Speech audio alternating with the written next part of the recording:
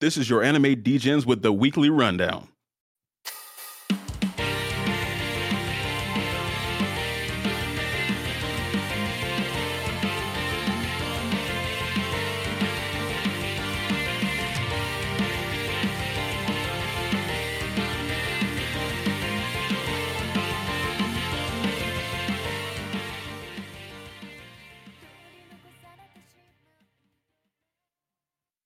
What's up, guys? Just to remind you before we get into the actual weekly rundown, every Tuesday we're going to be doing the weekly rundown, and then on Thursdays we're going to be doing our normal fun DGen stuff.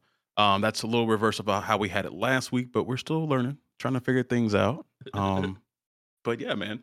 So what we have on the docket for today, in order, is 1, Mashal and Muscles episode 2, My Home Hero episode 2 and 3, Hell's Paradise episode 3, Insomniacs After School episode 2, Demon Slayer season 3 episode 2, and One Piece 1088. Dan, you want to get us started? Yeah, I didn't want to say, look at all these cute little shows on episode 1 and 2, and then One Piece out here just flexing 1,000+ episodes as it should. It's freaking insane that there's a show with 1,000 episodes and running. We're not even close to done. It's like the Iliad and the Odyssey, dude. It's that long. Except with more reaction shots. I don't know, man. I haven't read those, so there might be some reaction shots in there. I'm not sure. Who knows, actually? Who knows? But awesome. Yeah, so to start, we're going to get into Mashal. The episode 2 is called Mash in the Mysterious Maze. Ooh, spooky. So Mash gets to Easton Magic Academy and has to pass the entrance exam, which includes a terrifying maze. What a great summary. Yo, who wrote that? I'm messing. Really gives a fantastic idea, because that's really all that happened. I mean, there was a lot in there, but that's the moral of the story. That was the bulk of the episode. But I think we opened up, and like all of the, I'm gonna say, students that were trying to get into it, were just kind of in a field, and we had like the exam overlord, Professor Lucci, kind of just like peering out of a window, and he immediately notices Mash because everybody else is, cleaning their wands, looking at their spell books and whatnot, and Mash is just doing what he always does, and like is pumping iron. Yeah, isn't he reading a book that's about like good form and everything else too? Like, ridiculous. Yeah, I was so surprised Lucci was like ragging on him for being a slacker. I was like, bro, man is swole. Like, he's obviously very disciplined at the very least. Well, I'll go for it, Tyler. I was going to say, I think that his style of workouts and stuff is looked down upon, though. Like, he's not doing like magical stuff, so he's deemed lazy. Yeah, that's what interesting. That's what I was going to say. You're trying to get into magic school here, not muscle school, and he's out here just pumping iron in the most ridiculous way that Mash likes to do. His 1,000 reps per minute. Bro, does he not sound like a hummingbird when he's doing it? Oh, 100%. Does anybody get that? I get that, yeah. It sounds like a hummingbird flapping his wings, Yeah, it's crazy. But yeah, they said that there's only a 3% pass rate for this entrance exam. What do y'all think about that? It's crazy. I honestly thought it'd be like 40 or 50%, because I don't see how Mash was gonna get in on like 3%. I know he has like some serious physical abilities, but I thought that was a little nuts. I was like, 3%, bro. Like I got a better chance of getting into Yale than he does into this fucking school. Well, this is one of the most prestigious schools in the magic world of Mashal. But you got to think about it. I mean, there were probably 100 kids there, 60 to 100 kids there, and you figure an average class size is 20 to 30, so that kind of makes sense. Checks out. Well, the thing is, like the obstacles that they went through, they don't even seem that hard. So it's just mind baffling to me that it's so low of a percentage. So maybe it's the interview that stops a lot of people from getting in. I don't know. Yeah, it seemed like a lot of people were left. Like, so they did like the magic exam on the paper. They had something with some water and like lifting a boulder, and then end was the maze. But there were still like, what'd you guys say? Probably 30, 40 people left? Probably. Like, were they At least, dropping? right? Were they dropping them off if they couldn't pass something? I can't remember. Yeah, they were. Okay, because I was gonna say they lost probably about half the people with that for that first test. I mean, the only way Mash passed is by scaring the paper and he scared it straight. That was it. You know, That like shit was my one of my favorite parts of the episode, if not my favorite. so. 'Cause- Basically, Go ahead. Go ahead. so basically, it was this piece of paper and it was enchanted, so it wasn't in any order. The words were moving all over. And the goal was basically to decode it. And Mash just scared the thing silly by glaring at it. And like everybody else was freaking out, like, how the fuck do I do this? And he was like, that was easy, I'm done. Yeah, he was like the first one done. Like he literally just glared at it and said, "Hey, get in line." And I was like, "Yo, chill, don't beat my ass." Hey, because like before that happened, pissed, bro. He was. I was really confused about how he was going to get that done, but I forgot it's a lot of comedy in this, so I should have saw that coming. I think. I just thought it was hilarious because like I feel like whenever like say I finished an exam first in school and I looked up and I saw everybody working, I would just sit there and pretend. Yo, I was the same way. You never wanted to hand your shit in first, dude. Like that was always such a cocky move, and you didn't want people like pissed at you for like, how'd you finish the exam in 15 minutes? Well, bro, it was easy. What do you mean? I will say I didn't start doing that until I think halfway through my junior year, my senior year in college. Because I was like, I got a job. I don't even need to be here. They're lucky I showed up for this bullshit. Oh my Me, God. on the other hand, I was just lazy. I just wanted to wait till the last minute so we could just pass them up, or they come around and get it. Tyler's Fair not trying to enough, take dude. up as much of class as possible. I respect that. Yeah. Yeah, but after the magic paper, guys, we saw Mash running on some water because he runs so goddamn fast, and they also had to what they had to do to that boulder. I forgot. They're supposed to just lift it up using magic, right? Yeah, Yeah. and he literally just palms it like it's a fucking basketball. This episode was fucking ridiculous. What was y'all's favorite part, of the first few tests? I was just saying my favorite part of all the tests was when he had to finish the maze and he knew he was coming up on the end of the time. And instead of trying to figure it out when he had to go back and get Lemon because she's a little pansy. And he just starts Fucking punching Lemon. holes in the walls. And they're like, that's cheating. And he's like, I don't fucking know. I'm just here to win, bro. Sorry, y'all are weak. No, my favorite part was probably the paper. Honestly, that was like absurd. So Yeah, I could see how he would like do the rest of it, like him running through the maze walls. I was like, okay, I saw that from a mile away. yeah, But like the paper, I was like, bro, how is he gonna get kicked out on the first test? I was so confused. it was, And it then was wild. if he puts in a wand in his hand while he does all this stuff, nobody can tell the difference, But he doesn't have one, right? I thought he had one that he just kind of kept breaking, right? No. I thought he was breaking I don't other know. people's wands. He was breaking other people's wands too, but I mean, if you're going to fake being a wizard, you should probably have a wand, man, Like, it should be in his pocket at least, right? It Wait. should be. I really don't think he had a wand, bro. I We're think gonna he have to had pay one during the attention next boulder. I think he time. was like lifting it and pointing the wand at it. I think. Just palming it with his hand, waving it around like an idiot. Ooh. I'm Magic Man. What y'all think about Pops and old Brad back there, just with bushes on their heads?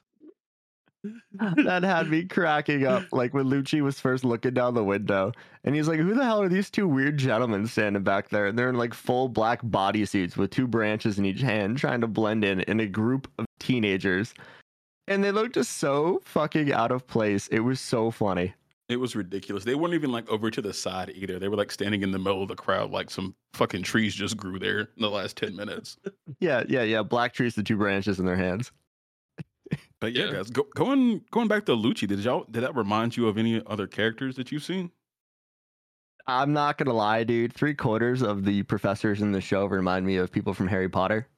Really? I've never seen Harry Potter. Really? You don't say. Well, there's Oh. an HBO retelling of Harry Potter coming out on HBO Max. Oh, thank you, sir. I appreciate that. You're welcome. You're welcome.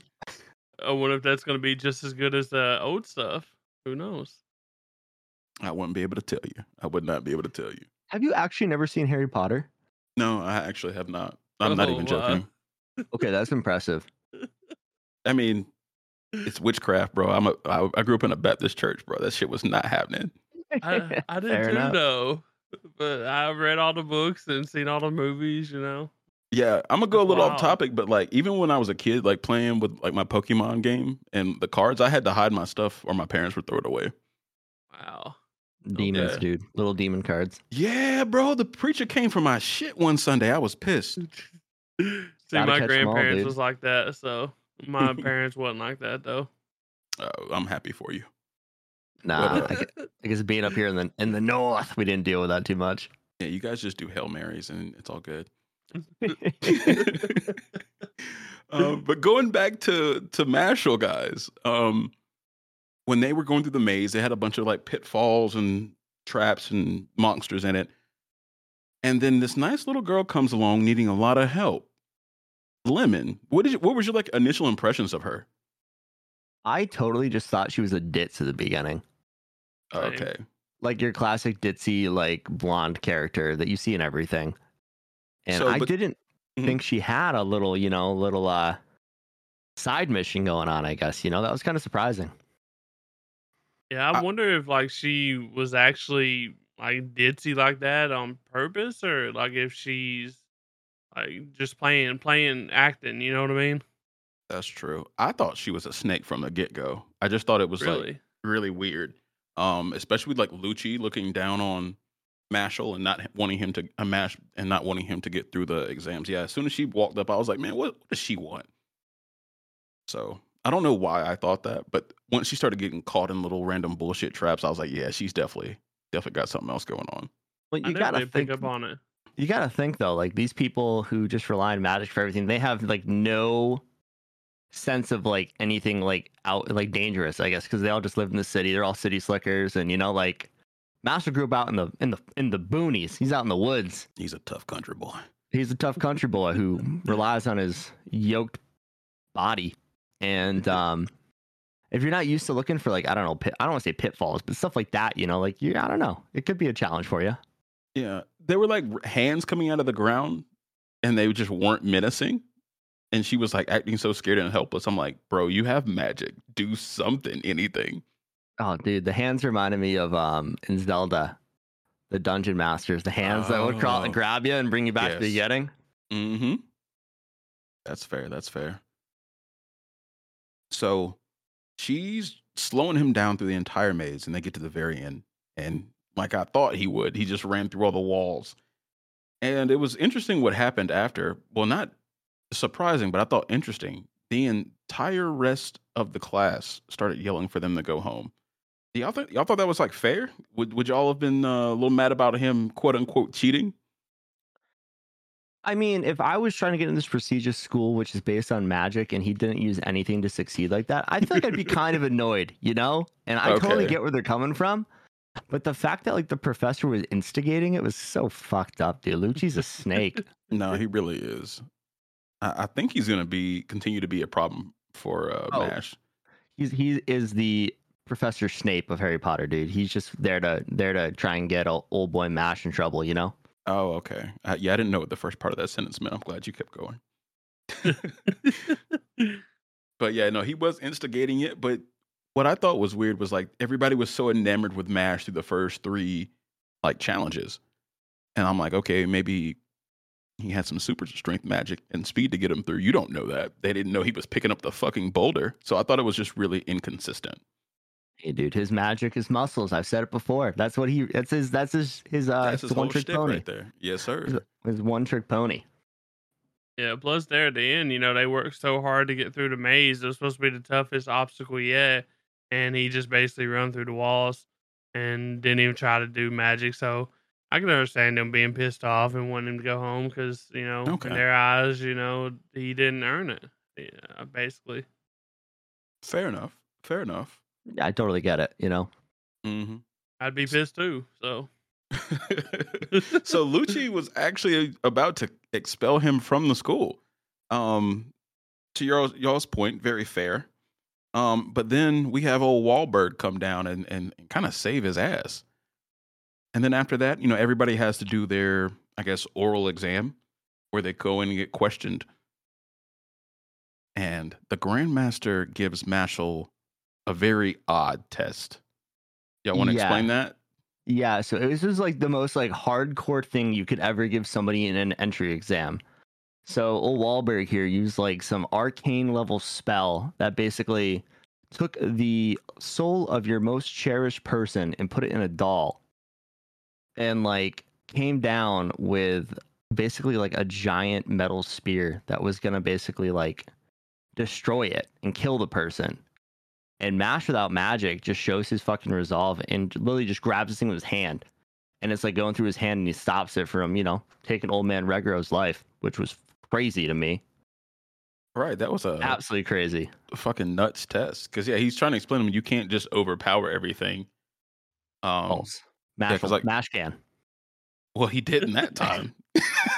So his objective was to just do it long enough, because he was like, a spell this big, you're not gonna be able to hold it for that long. So I can out hold you, basically, is what he was saying, which was crazy. Shit, them hands weren't holding up. He was getting Little. split. Oh yeah, I mean, but it was kind of to prove a point because like Wahlberg was kind of getting the vibe from Mash that he was the kind of person who would put his own life on the line for anyone, and that really just drove that home for everybody watching, which I really liked. Yeah, that was pretty dope. And Lucci didn't like him because he obviously wasn't using magic. Do y'all think the Grandmaster knows he's not using it either? I'd say Mhm. so. I feel like he has to at this point, man.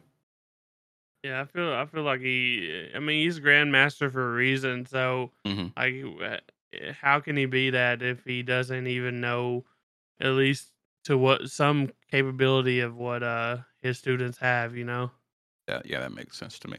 That makes perfect sense. What y'all think about when he told him at the end that I think he said how he was like, to answer your question, I would have punched you or something like that. What y'all I think loved about it. that? I loved it, dude. That's Mash right there. I cracked up. 100%. I just loved everybody else's like reaction to that. Like, you can't say that to the Grandmaster. He's like, bitch, I might. What he I gonna do just though? did. What he gonna do though? You come at me, bro. So the episode comes to an end with Mash getting accepted in the academy, and it shows his future roommate Finn. Basically, what they do is they pair a transfer student with an existing student, and Finn's like, "Oh fuck, dude, if I get that weirdo magicless dude, or the weirdo from the whole thing, like, because I think all the kids are watching on, from the windows and everything like that." For sure. And all of a sudden, we just see Mash blow through the door. The door joke is back. It is reoccurring, and we're all so happy about that. But you like see Mash's side of the room just weights everywhere, like nothing related to magic at all. It's just super funny. Gotta stay swole, man. Gotta get that pump in. And I believe he gives Finn a classic cream puff. Yeah, he does. As a gift. Like, here you go, bud. It's cream puff. That's me. You know me in a nutshell now.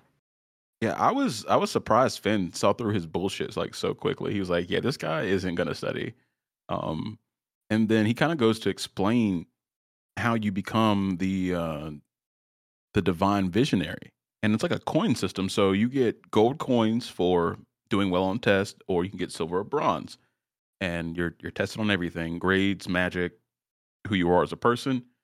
And he's like, "Bro, he's gonna flunk out super quick." But then Mash is kind of like, "Oh, I actually have to go to school now." And I think he's really surprised by that, being a country bumpkin. So it's gonna be interesting going forward. It's gonna be really fun.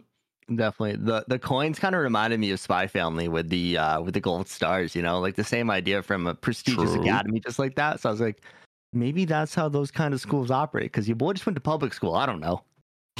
Yeah, I don't know anything about demerits. I had the same thoughts. That's what popped in my head too. Was the Stellas or whatever the hell they're called? Yeah, that's what they're So, called. But yeah, it was pretty fun episode. I liked it. I laughed quite a bit. Yeah, I'm really enjoying this show. I think it's gonna be like one of the highlights of this anime season. It's just so ridiculous. It is. Yeah. It is. And I don't think the cream puff and the door jokes are gonna go away. No, I'm excited about the door jokes. The cream puffs, it's a cream puff, whatever. But the door jokes, I need them. If they keep it to like once an episode, or like like just a little relief here and there, I think it'll be fine. Oh, with the cream puffs. Oh yeah. Oh, Awesome. Tyler, you want to get us into My Home Hero? yeah. So this for my home hero, we actually watched episode 2 and 3 since we started a little bit behind on last podcast episode, but Whoops. we we get to see the aftermath of the murder and if the henchman did find the body or not. Plus, we also see the yakuza gets impatient and starts making moves. So with this, like we was kind of worried that the henchman was gonna find a body when at the end of the last episode, and we start off this episode. It shows he just walked in there and found Tetsuo leaning away, and they did apparently they didn't find a body. Was y'all surprised about that? I was Well, extremely surprised, honestly. And he didn't find Tetsu; he found Suzuki. Oh yeah, yeah. That was Oh, a funny ass lie. I was laughing last week because I accidentally didn't notice that because it didn't start playing the intro right away, and I Mhm. looked down at my phone after during the credits and looked up and I saw that scene. I was like, oh shoot, that's awkward. That's why you guys were like, they found the body. I was like, I don't know, man. Maybe not. Who knows? He looked really surprised for finding a cleaner though. Like his eyes were popping out of his fucking head. wait a minute. So that was actually Suzuki? I didn't catch that, bro. No, I it thought that was was Tetsuo. it was Tetsuo in disguise, dude. Oh, Yeah, so he made up the character of Suzuki. yeah. On the fly. I thought so. Yeah, but That's why he had a mask on. He was trying to be all sneaky and not Yeah, look he like had the himself. hairnet and the mask on. Oh. Yeah, they're doing a good job at covering their faces in this show. See, I thought it was Tetsuo, and then Bass and y'all just made me believe it was Suzuki.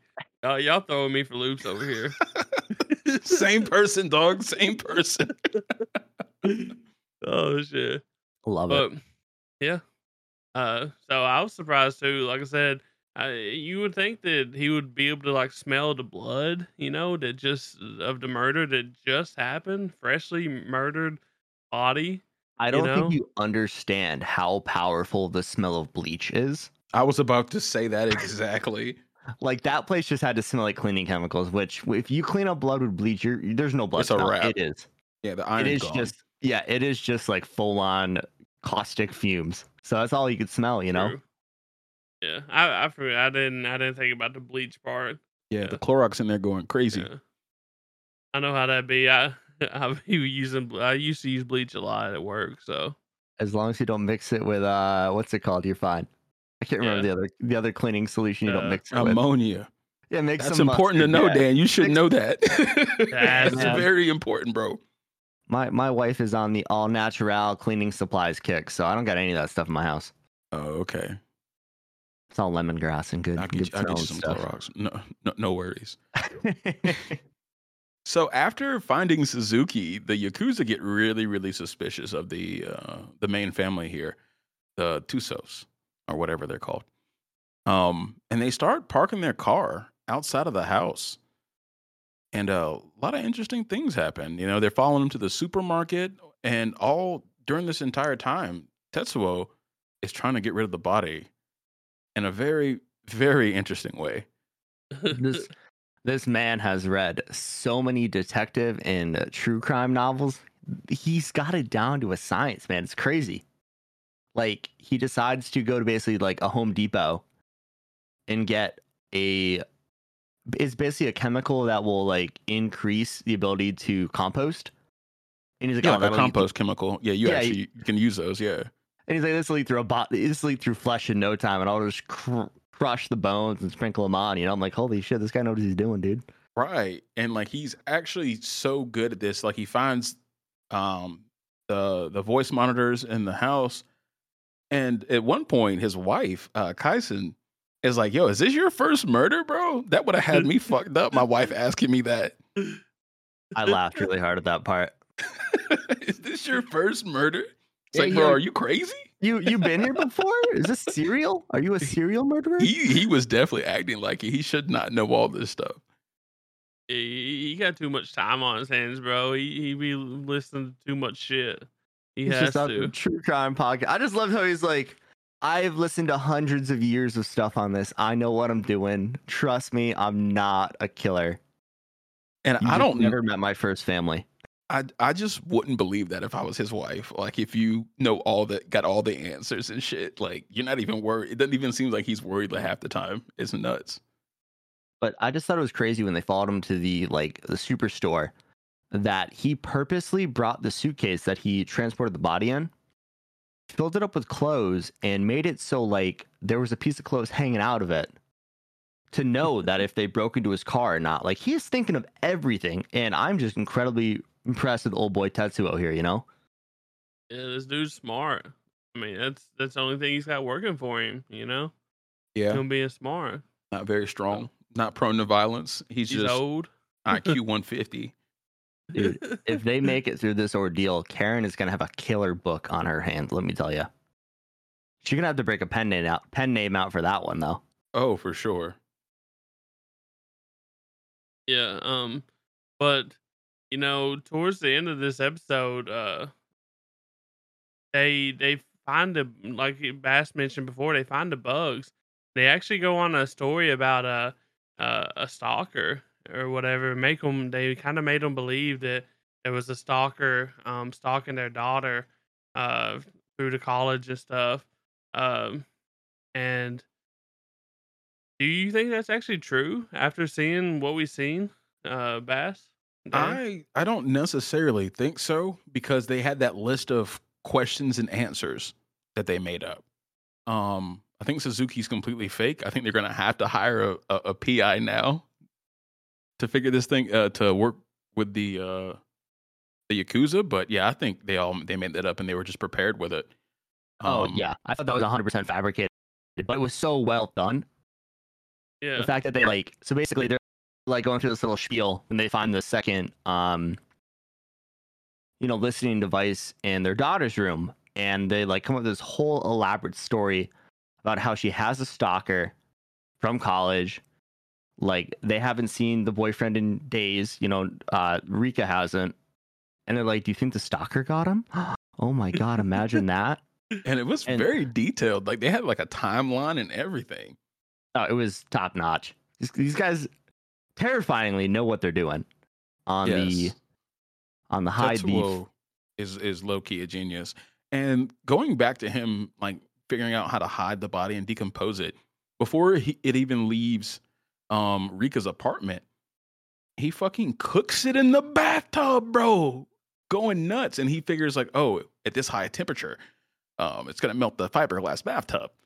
And he Yeah. makes like heat shielding out of cardboard and aluminum foil, which I think would actually work because aluminum foil is a great conductor. Um, well, insulator, excuse me. Yeah.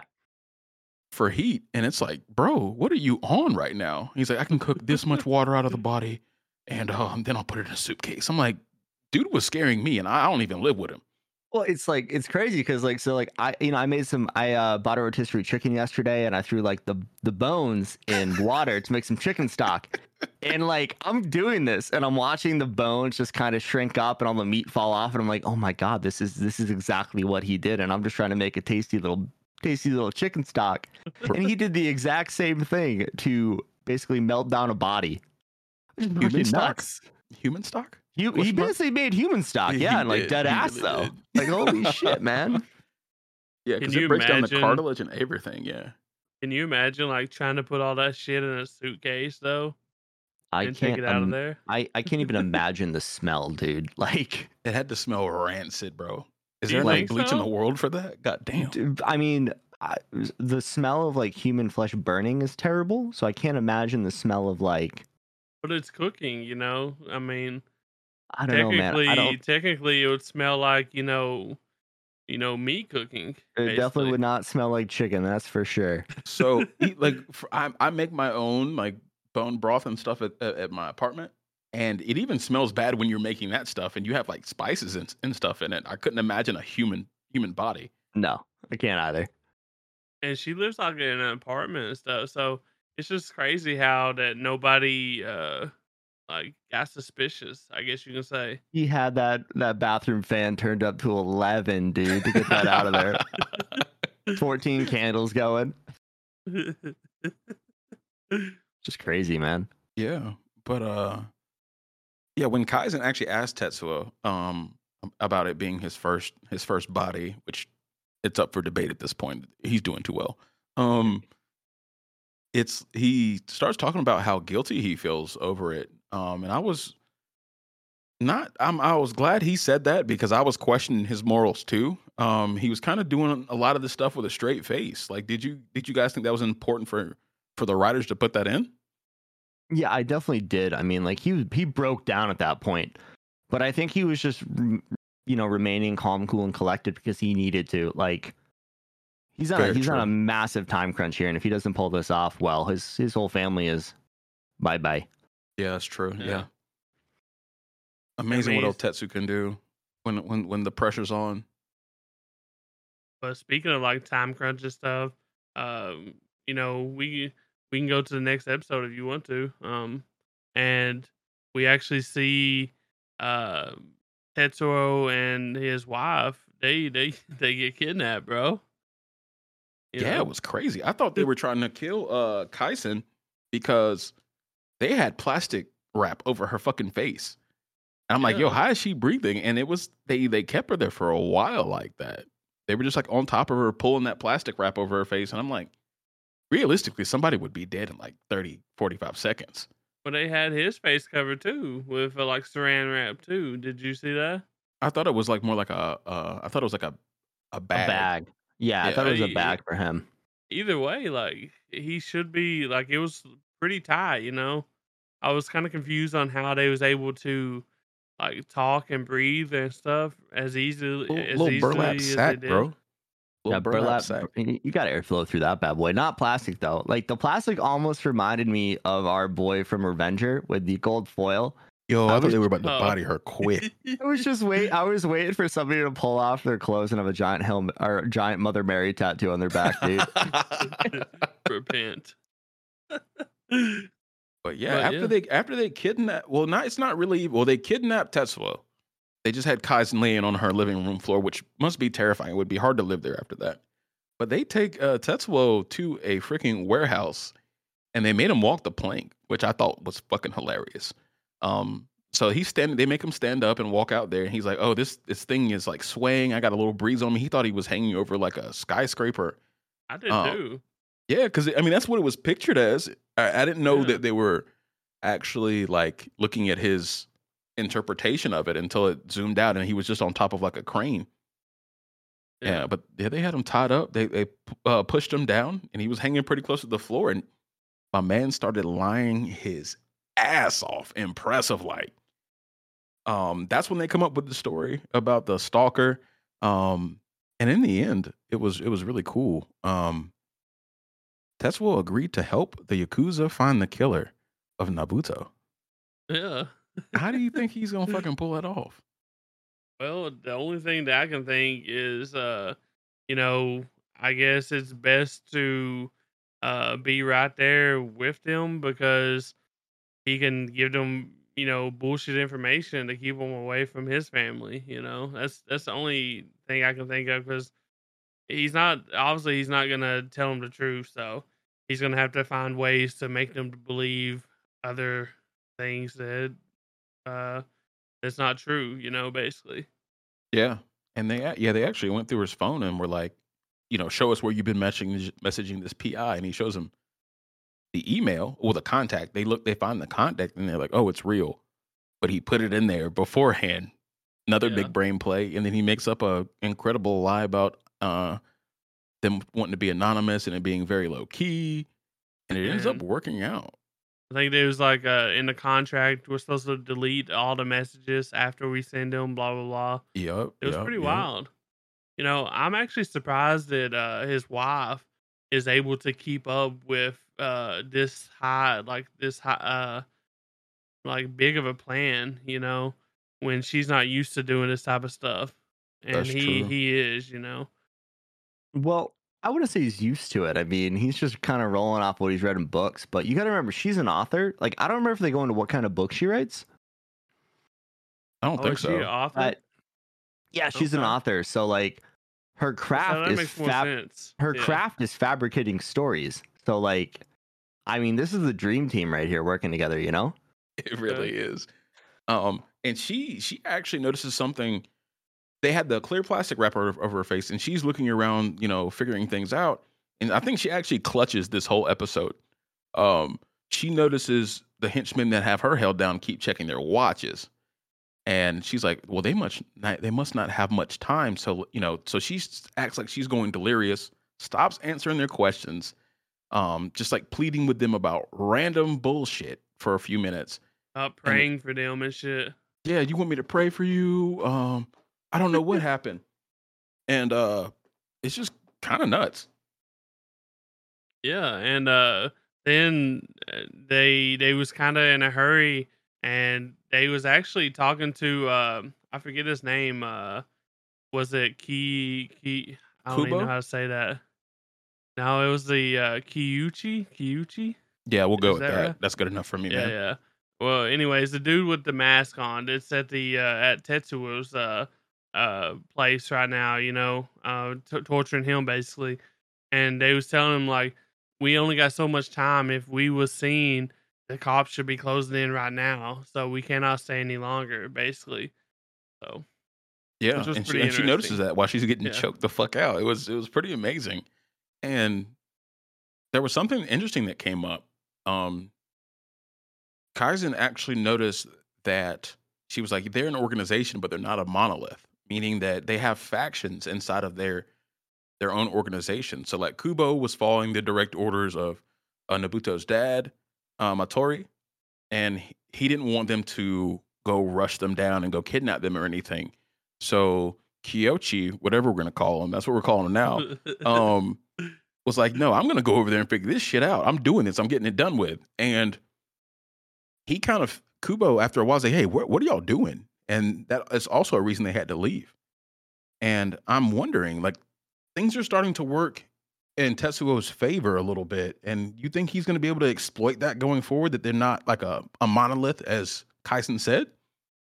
I mean, for his sake, I hope so. I mean, they did this time because Kyoichi or whatever his name is, he basically told Tetsuo that he was gonna have to kill him and his wife and his family, even if they was innocent or not, just because to cover up all the loose ends. He said. So it was surprising that that didn't happen. They got let loose because of I guess, the miscommunications between the factions. Uh, but it was kind of interesting, and it did work in their favor this time. I would hope so. We don't know yet. We don't know what the plan is with Yeah, I Tetsuo. think I think they're going to exploit that big time going Yeah. forward. That's Because they just didn't know much about the Yakuza at all. But now they know, oh, there's people that, are kind of playing against each other. Like Kubo and Kyochi don't seem like they like each other too much. Kyochi doesn't like following orders, even though it looks like he's subordinate to Kubo. So that's something to watch, I think. But that's it's a cool how this story is developing, man. There's a lot going on. definitely, man. That's a really good way to get yourself taken out of the Yakuza really quick, is to not follow orders. So we'll have to see how that goes. Yes, sir. But awesome. Bass, you want to get us into our next show on the weekly rundown? A little Hell's Paradise? Yes, sir. Hell's Paradise episode trace, weakness and strength. So we in this episode we have the prisoners and executioners in their pairs making it to the island, the Flower Island or whatever. And as expected, things start getting a little crazy with the prisoners. And not only that, some crazy things start happening with the island, man. So we get there, and it kind of starts off following Gabimaru and Sagiri.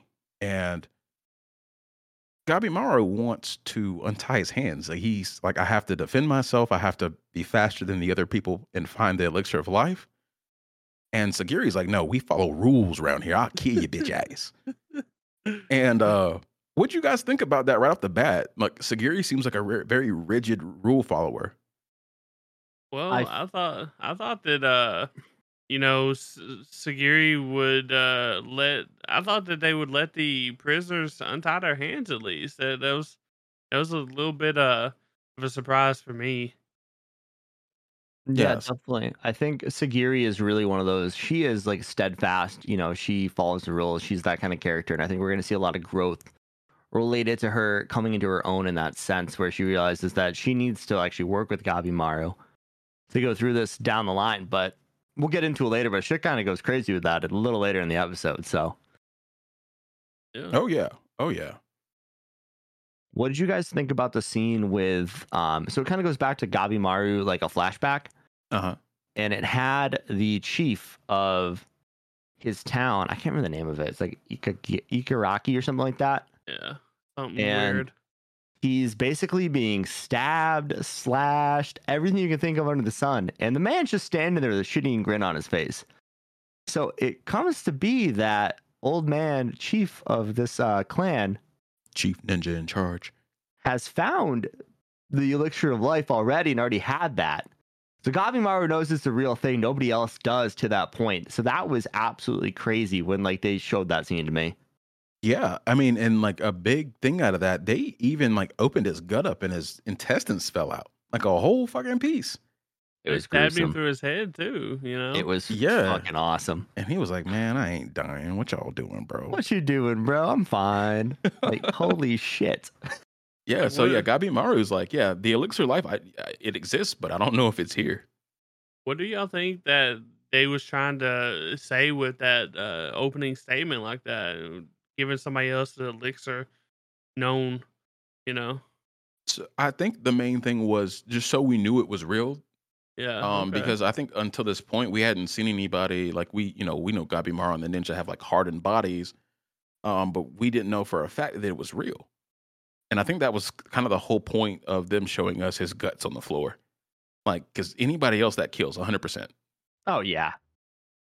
Yeah, you ain't surviving the intestine snakes falling out of your guts, dude. No way. That's not how that goes. Yeah, especially if you can't put them back, because it was like a whole piece. It was nuts. But when they first get there and Gabimaru starts walking around, he tells Sagiri, he's like, "This place is extremely unnatural." I don't know how he knows this, but he says that these flowers, they don't belong. A lot of these flowers don't belong in this climate, and they're all growing together. And he just has a bad feeling about it. I thought that was really cool how he picked up on that. Yeah, I Right. mean, you got to remember, the dude's a living legend. He's got to be pretty smart when it comes to things of like noticing your environment and things like that. But definitely something that like the normal layman wouldn't pick up on, you know? That's I very definitely true. didn't pick up on it, so GG's. I was gonna say, I don't know what kind of flowers grow in a temperate Japanese climate, so I can't really talk there. But our boy Yeah. Gabimaru sure do. Yeah, we don't have any botanists on this show. That's for damn sure. But it'd be like, imagine if you see like the bluebells from Texas growing next to like wildflowers you'd see in Maine. Like you'd be like, what the fuck is going on here? You know? Yeah, like outside of like a garden or a what do you call them shits? A botanical garden that just doesn't make any fucking sense, right? Definitely, man. And then like not only that, they want Gabimaru to keep his hands tied, and they only gave him 3 days of food. So that said to me, it was like this is supposed to be a pretty quick exercise. I thought this was going to be like the bulk of the show, and it doesn't seem like it will be. Did that surprise any of you? I think it will be the bulk of the show. I don't think that they expect them to live. They don't have no faith in them finding the elixir and living very long. Mhm. You know, they're just basically sending them off on a death, march. Basically, I believe. Okay, that I didn't think about that. That makes sense. Like it's just like a throwing something at the wall and see if it sticks. Yeah. Why give them a week or 2 weeks of food when you don't think they're gonna last that long? So Yeah, that's very true. Definitely, man. And I feel like the pacing of the show is very, very on par with like how long the episode actually was. Mhm. Like, I don't think more than 30 minutes happened in the show, essentially, because like it was just action the whole time. Like, they walked in the woods and just went off the rails from there, you know? Very true. And so we thought, I think a lot of at least me, I thought like the executioners were going to be like mad overpowered, but we're already seeing some of the criminals killing their fucking executioners with ease, right? We saw the cannibal Coruscant on top of her executioner. I think we saw, I don't know all of their names. I think it was maybe the sword dragon. He ended up cutting off his hand. Let me stop right there. Did y'all remember that? Yeah, Yeah. so it was crazy because there are these like butterflies flying around everywhere. And it turns Creepy as out fuck. Yeah, they have human faces on them. It's fucking Yeah, gnarly. dude. It's fucking gnarly.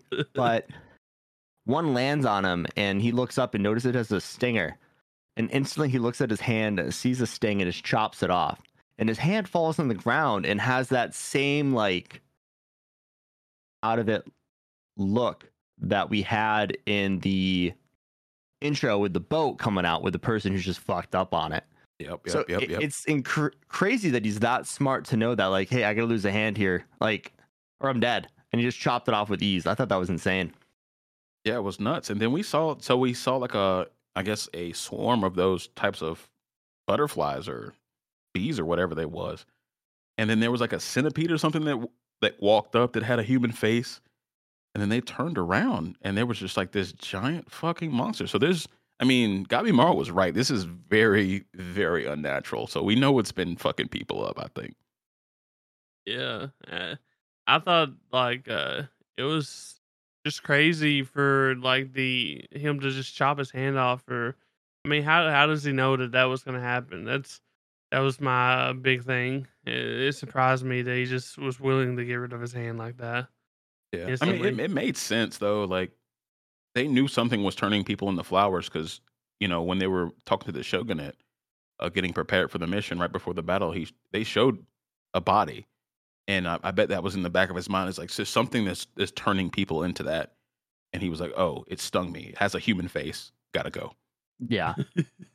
And not only that, we also saw the Giant of Benin. I think his name was Rokuroda.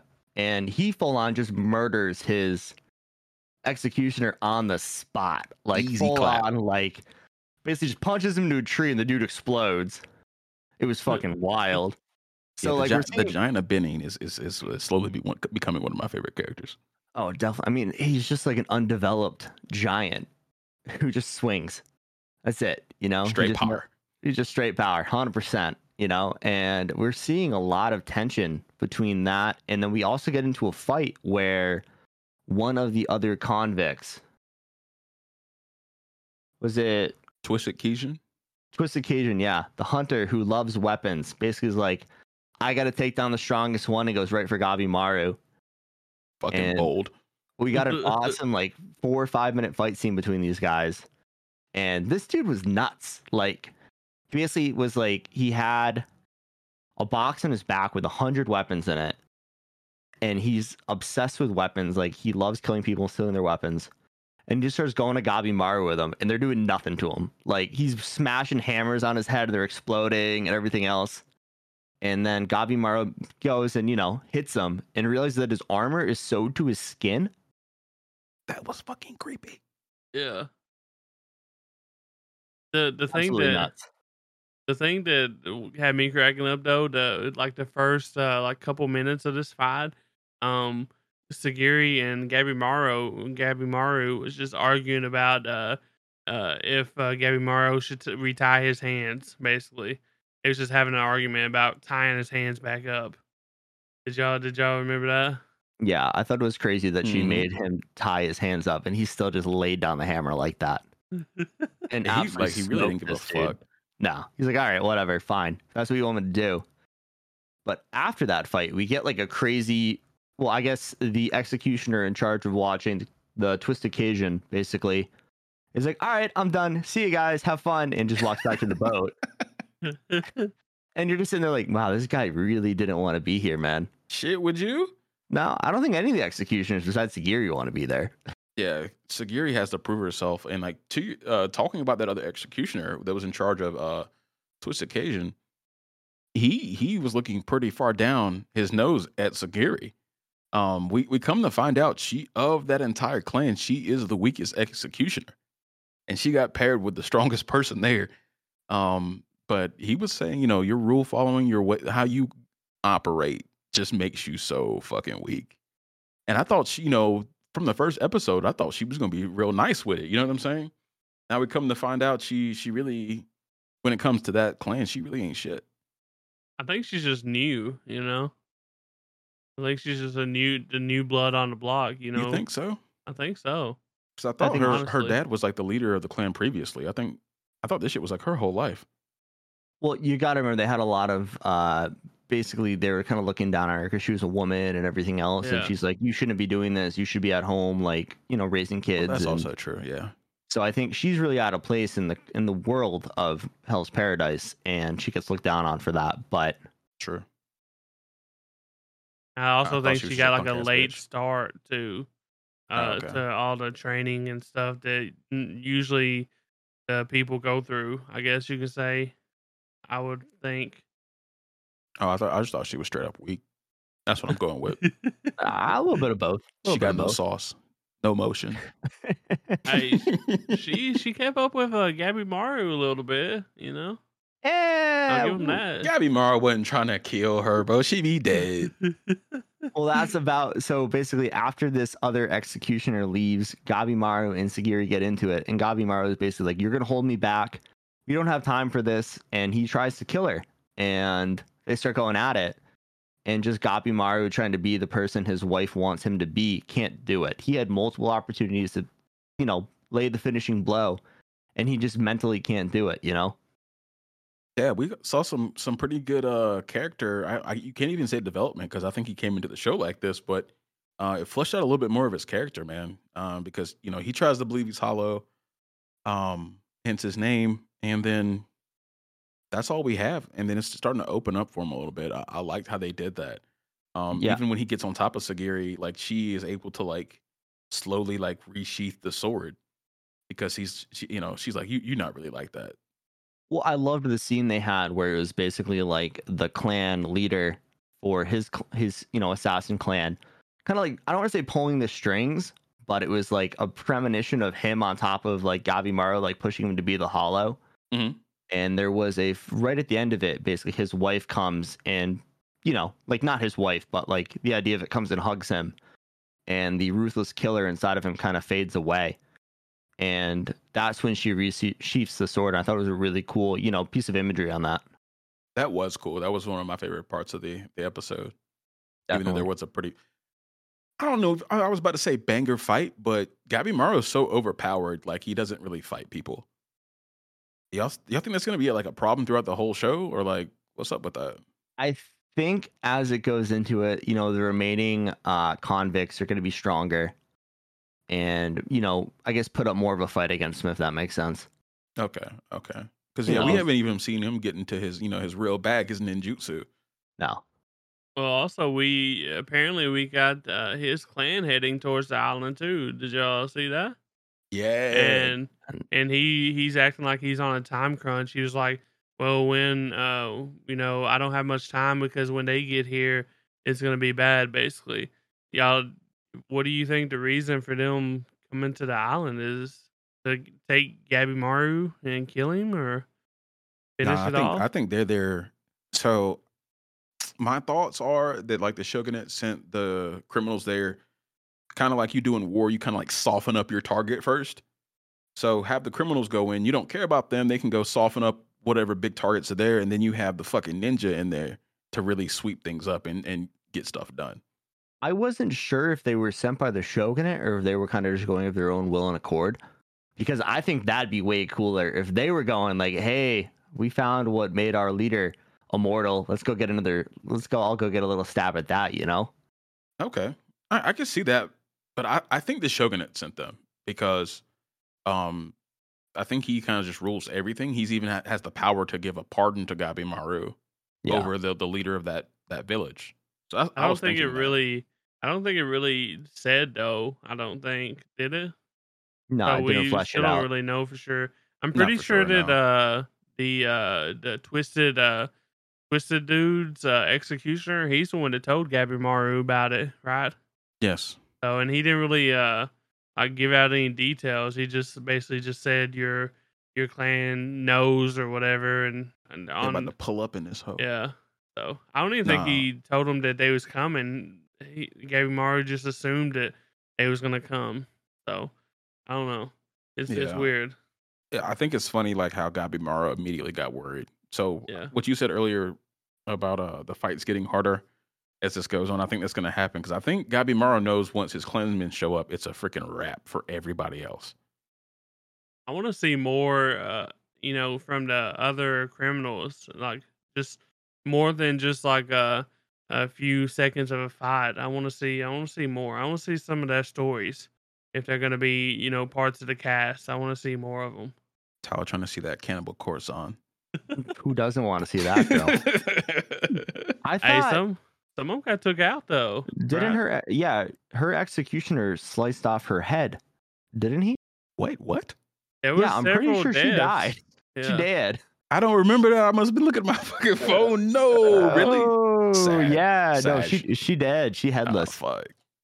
Unless I made that up, but She shouldn't have been trying to fuck nothing. What's she Well, thinking? I'm pretty man, sure there was another cutie too that was dead, got dead too.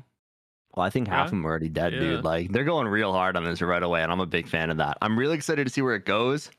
But the episode basically ends with Sagiri and Gabby Morrow. I don't want to say making up, but like teaming up again and after their fight, and they just get surrounded by all these insane creatures. And the last creature you see is a 6-arm Buddha-looking fish head guy. And I'm really excited to see Gabby Morrow go hands with this guy. Did you say it looked like my Twitter avatar? Yeah, Bass's Twitter avatar is the Michael Jordan like dunking logo with a fish head. And it Fucking looked just like classic, that. dude. It looked just like that. I got that custom made. I needed that. Bro, that shit is gonna give me nightmares. That fish head, that's wild looking. Yeah, It's it's pretty disgusting. The reverse mermaid, dude. It's wild. Tyler's just shaking his head. It's But so always wanna bad, get to the- bro. I hope I hope the next yeah. episode. I think I think it's Hey. time to get on to Insomniacs after school before we go off on another 10-minute fish rant. Yeah, let's do it. Let's do it. Alrighty. So we're gonna be talking about Insomniacs after school. It's called Mew Scorpy, apparently. So Nakami and Magari spend some time cleaning the observatory up and making it feel like home. But they also have to overcome some surprise obstacles. They why do y'all think that they care if people know that they have insomnia, really? Let's I just don't get- fucking know. I have problems sleeping, and when I wake up and I go to work and I look fucking tired, I'm like, yeah, I know I look tired. I didn't sleep well. Fuck off. I think it's something when you're that young, you don't want people to like overanalyze it. Maybe like you don't want to be embarrassed by it. You know, that's the only thing I can think of. They gonna say your non-sleeping asshole, sleepy ass. Didn't No, it's like No, I'm just imagine, messing around. imagine your school people hear that like they're gonna start like trying to find a cure, blah blah blah. Which there isn't really a cure for insomnia. I mean, no. No, so I think they just want to Didn't- keep it private. You know. I Didn't mean that's the- understandable. But Didn't the chick say she was like sick, like ill, back when she was younger, too? yeah, she always had health problems growing up. Yeah. Yeah. And I think her reasoning was something along the lines that she didn't want her parents to worry or something like that. Yeah. If because the insomnia could be seen connected to her being sick in the past. I guess I don't know for sure. Beats me. Well, in that case, she better say something. Yeah. Well, I mean, technically, but she doesn't want to make people worry. You know, that's just how kids are. Yeah, Hey, she's I sleeping guess. some. She just can't sleep during the night, bro. Yeah, no, she getting them naps and them heavy naps, boy, and has been. But yeah, one thing I thought was really interesting. So the episode opens up and Nakami's coming in the classroom and he sees Magari there, and she comes up to try to start talking to him, and he just like blushes, looks at her, and walks away. And she's like, "Yo, what the fuck is this dude's issue?" Which I would have felt the same way. And he starts texting her from across the room. Silly shit, right? While she's staring at him the whole time, Right. bro. She's like, what is this dude doing? And he says, let's not talk to each other because we don't want them finding out about our hideout. Do you think he's going a little overboard there? Or is he just being shy? I think he's just being shy, man. That's like, I mean, I don't know if he's got a crush or anything on her, but like, you hanging out with a girl in school, people start talking. We see it in Toradora, which we're going to talk about in the next episode, but people start talking, man. High schoolers are ruthless. They are. Kids are cruel. I mean, I I don't- think he has a point though. She don't want people to know about her whole situation and stuff, and if nerdy loner type guy all of a sudden starts talking to like a sociable, like young pretty lady. Obviously there's going to be questions that are going to be hard to answer, you know. So Definitely. I can see that, but I think it's also a little bit shyness too. Uh, Yeah, I just don't think he got the chops for it. No Riz. No Riz. Rizless. but he does just fine on his own. So like that's the only reason why I would say that it's Performance not anxiety question shyness. mark? Like Hey, it's man. just maybe around other people. I don't know. I think so. You see that with people though, when like, you see a guy and a girl and they're alone, they're really comfortable with each other. But the minute you bring an entire classroom or like, like a triple date or something into it, people change, like Oh yeah, no, I dated a girl. She was an asshole in front of other people. I'm like, what's your issue? like they don't ever act like that. So yeah, I get that. yeah. But one part of this episode I really enjoyed was when they were kind of like, I don't want to say renovating the observatory, but they're kind of making it feel more at home. They were cleaning it up, and Magari just put a bunch of shit all over, like random knickknacks. And she said they were to help them sleep. And he's like, bro, you just took a bunch of trash from your house that was collecting dust and brought it up here. And I laughed way too hard at that. I was like, yo, she really did, though. Like, why is there a fucking monkey with a monkey and a bunch of other toys, man? What are you doing? How'd she even get that shit up there without anybody being suspicious? Like, do they Backpacks, not watch these bro. kids, bro? Backpack. She plays softball too. So she's got a duffel bag, a backpack. Yeah, Girls can bring purses to school, the whole nine. But these were like toys that would have taken up an entire backpack. Like they were bigger than you should have been able to sneak in. She's got her bat bag, dude. That's huge. Fair enough. It's just I don't know. It's just crazy, bro. Yeah, it was a little funny, but she goes on to explain it, and she's like, I think she's talked to like a sleep therapist. Oh, she read something online. She said, and she's like, yeah, some people can't sleep because they don't recognize their room as a comfortable place, a relaxing place, and I think that's why she said she wanted to bring that stuff in there, which makes sense. But the locker she was sleeping in beforehand was just fine, Dude, she's vibing, bro. She's like Count Dracula sleeping in a coffin, dude. Yeah, that shit was a little weird. She was hidden though. She was hiding in there pretty well. True. Hey, I don't think ever since they been hanging out together or whatever in the observatory, I don't think they've been able to take naps, have they? No, they have not been taken. We haven't seen them sleep once. Since Except for the initial day, when they was like sleeping on each other's laps and shit. So that was super cute. It's all a process, dude. You got to make it feel like home first, like she was saying. Yeah, I think that's a good idea. What they were doing. Oh yeah. So yeah, go ahead, Tyler. I was just saying, they brought up like the ghost story again, like just a little bit. Do y'all think it's actually coming back sometime in the future, or you think it's just out the window at this point? So they brought it up and they were laughing about it. So I think our ghost story just took a L, permanent L. It's not bouncing back though. No, I don't think so. It's very unfortunate. I know y'all sad about it. So no, I'm actually very sad about it. I was very disappointed. And how it got actually how it got brought up was they got found out by the teacher. Nakami was trying to replace the lock for the door, and I guess a teacher walked up, Kura Shiki, and she's like, "What are you guys doing in here?" And he has no answers. Like, couldn't just say that. I tried to open the door and the door was broken. Say something, dog. He says nothing. So she walks up the stairs and she finds out like, what do y'all have been doing up here? And then old Magiri comes in. She brought freaking ice cream. She was trying to just chill out, maybe take a nap or something. And she goes up there and she finds those two up there and they try to turn this thing into a astronomy club. That was pretty fun.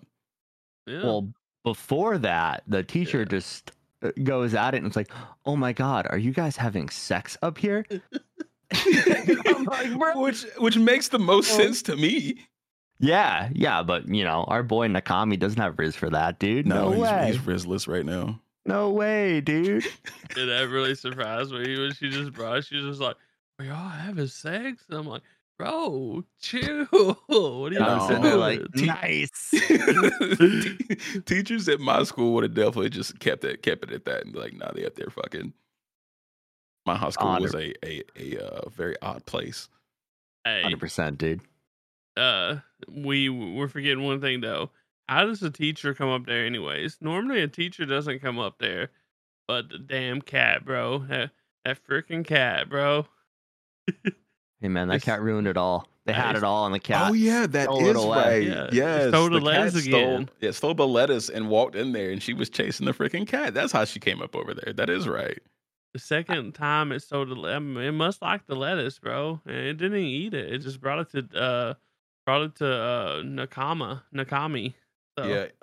I've had a cat for well over a year now, and if I know anything about cats, they just like being spiteful sometimes. Yes. I mean, how many times have you seen a video of a cat just knocking glass off a table or something just because? For entertainment, it's you just know. looking at you after like, Yeah, like what you what want to now? do? Yeah, What exactly. now? That's why I try to keep my cat happy. Well, they try, bro. They give it a seat to like take a nap in, and that's how they get repaid. It Cat is takes king now. lettuce to it to That Oh, cat is and higher on speaking the of totem pole than both those guys. that's crazy. And then Magare puts it as I guess what sleeping club number 2, and then she moves Nakami down to 3, and he's just like can't believe it. I don't know if I could have taken that level of disrespect straight to the face like that. Nah, no way, man. So, with the astronomy, the club being back open for business, do you think they'll be able to use the room to sleep in still, or do you think it'll be like become more populated in the future after the ghost story rumors are kind of dying out? I hope so. I feel like it'd be fun if they added more characters to the story. But before that, so basically they get caught and they're in class the next day and they get called to the teacher's lounge or the staff room, and they basically get confronted by the vice principal and 2 other teachers, and Kurashiki kind of went to bat for him and was like, "Hey, we should start up the astronomy club again." And that's what's going on now. So the school's on board. They're a super special science school or whatever they called it, which I laughed at. I was like, "Oh my god, who says that?" Super science. Super science school. So now How we can you have have. a super science school without a astronomy, I mean, if whatever you I mean, got club? it makes sense because like a freaking observatory is not cheap. My No, little I was- public school couldn't even afford books, and they got a whole ass telescope on the roof. I was gonna say, Crazy. yeah, like you got to use that if you got it, and that's kind of the Yes. plan from now on. But I thought it was funny that the teachers didn't want them messing around with like $100,000 pieces of equipment, so they gave them like a kid's toy telescope to start with. Freaking nutty, hilarious. Well, none of them know what they're doing. Not even Kurashiki, who is the actual leader of the club now. She has no knowledge of space shit. So, which is Nah, wild. she was just trying to be nice, Space which I shit. respect. Space shit. The stars, astronomy, dog. Use your can't words. say it. I can't say it, bro. So the episode ends with Nakami and Magiri up on the roof of the school building this kid's toy telescope, and they get it built. And they're trying to get it focused on the moon, and they eventually do. And they're like, "Wow, that's so cool! You can actually see the craters and stuff." And there was this really adorable like line right at the end of the episode that I heard, and it was Magari being like, "If I end up on the moon, I'll wave down at you," in like a really cute way where she was standing up on the ledge with the moon behind her. I was like, "Oh, this is kind of adorable." Yeah. It was. So It brought space into it, so I'm into this Yeah. one. Yeah, no, Yeah. they reeled me in. I was actually the president of astronomy club in high school. really, okay. Yeah, bro. And by the president, I just mean I used to take girls stargazing in the middle of a country field. You know what I'm saying? Do your thing. Oh, damn. You know what I'm saying? Ah. You make a couple sandwiches, stuff. Get some candy on the way. Have you a nice king size blanket. Do your thing, bro. There we go. Some nice MD Mad Dog 2020. Oh, you already know some the cheap old fortified wine. Ooh. dude, the old school Four Locos, bro. You could share a can of those and get fucked up. Yeah, good luck getting back from your country bumpkin field, dude. I don't know how I got away with that for like 3 or 4 years of my life. I would just tell people's parents, "Hey, I'm going stargazing," and they would let their daughters go with me. I was like, "This is nuts." But I thought I was smooth at the time, being 17. But Did you looking get a back at it, nice? Did you get a nice like astronomy club sweatshirt you found at the Goodwill to wear? Because that would have been oh no, I seal had the a deal. telescope, dog. I had an actual telescope, and we He would brought we a would look at telescope with stars him. sometimes. We would look at stars sometimes. You Nice. gotta But start you it off take them city somehow. girls out to the country. They ain't used to all them stars. They love that shit. Hey, I for our grew up. listeners, that's $100 worth of game for free 99 right there. Got you. Fair enough. Damn. Okay. Bass is playing. Yeah, Okay. well, so that's why I was the president of the astronomy club. So that's why our boy has no riz because Bass took it all. Yeah, I love the stars. That's a wrap. Hey, makes sense. Okay. Well, is that is that all we got? That's all I had to say. I think that's it, man. I'm kind of excited to see where this one. I'm kind of excited to see where this one goes. It's probably my first like slice of lifey kind of show, so I'm kind of enjoying it. Yeah, it's pretty fun. I hope they're like the only thing that's lacking is like a real, I guess, conflict to push the story along. It'll be some. Yeah, that's the only thing I'm waiting on. But it's still really really early. So This is what you call like a slow burn romance. So it's just like a slow and steady, you know. okay, So all right, Bass doesn't know about those, dude. It takes one yeah. night with a king blanket and a telescope, baby. bang bang bang. Crash and burn. Yeah, there we go. All right, Bass. You want to get some Demon Slayer? Yeah. So we got Demon Slayer season 3, episode 2, Yorichi Type 0. So in this episode, we see the Miss Hashira and Tanjiro train with a special doll made after a famous swordsman from 300 years ago. As Tanjiro Yeah. trains with this doll, there's some prizes, and we'll get to that a little bit later. But did anybody actually like the Miss Hashira? Oh, he's a Ushiro? dick, bro. Bro, he's asshole. Like, So, why I you gotta be think- acting like that, bro? No reason.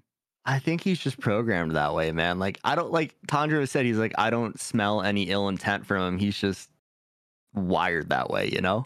Somebody get to talking to me like that. Well, maybe if he can fight like this dude, I'm not gonna say anything. I was gonna say, you gonna step up to a 13-year-old prodigy who is a Hashira after like 5 months? I don't know, man. I Hey. got a nice little 38 special in the closet. I'll see if he can Hey. dodge that. No, he's gonna dodge that and he's gonna slice you up, dude. No, I probably Hey, wouldn't get even you challenge some, him. Bass. Get you some, bro.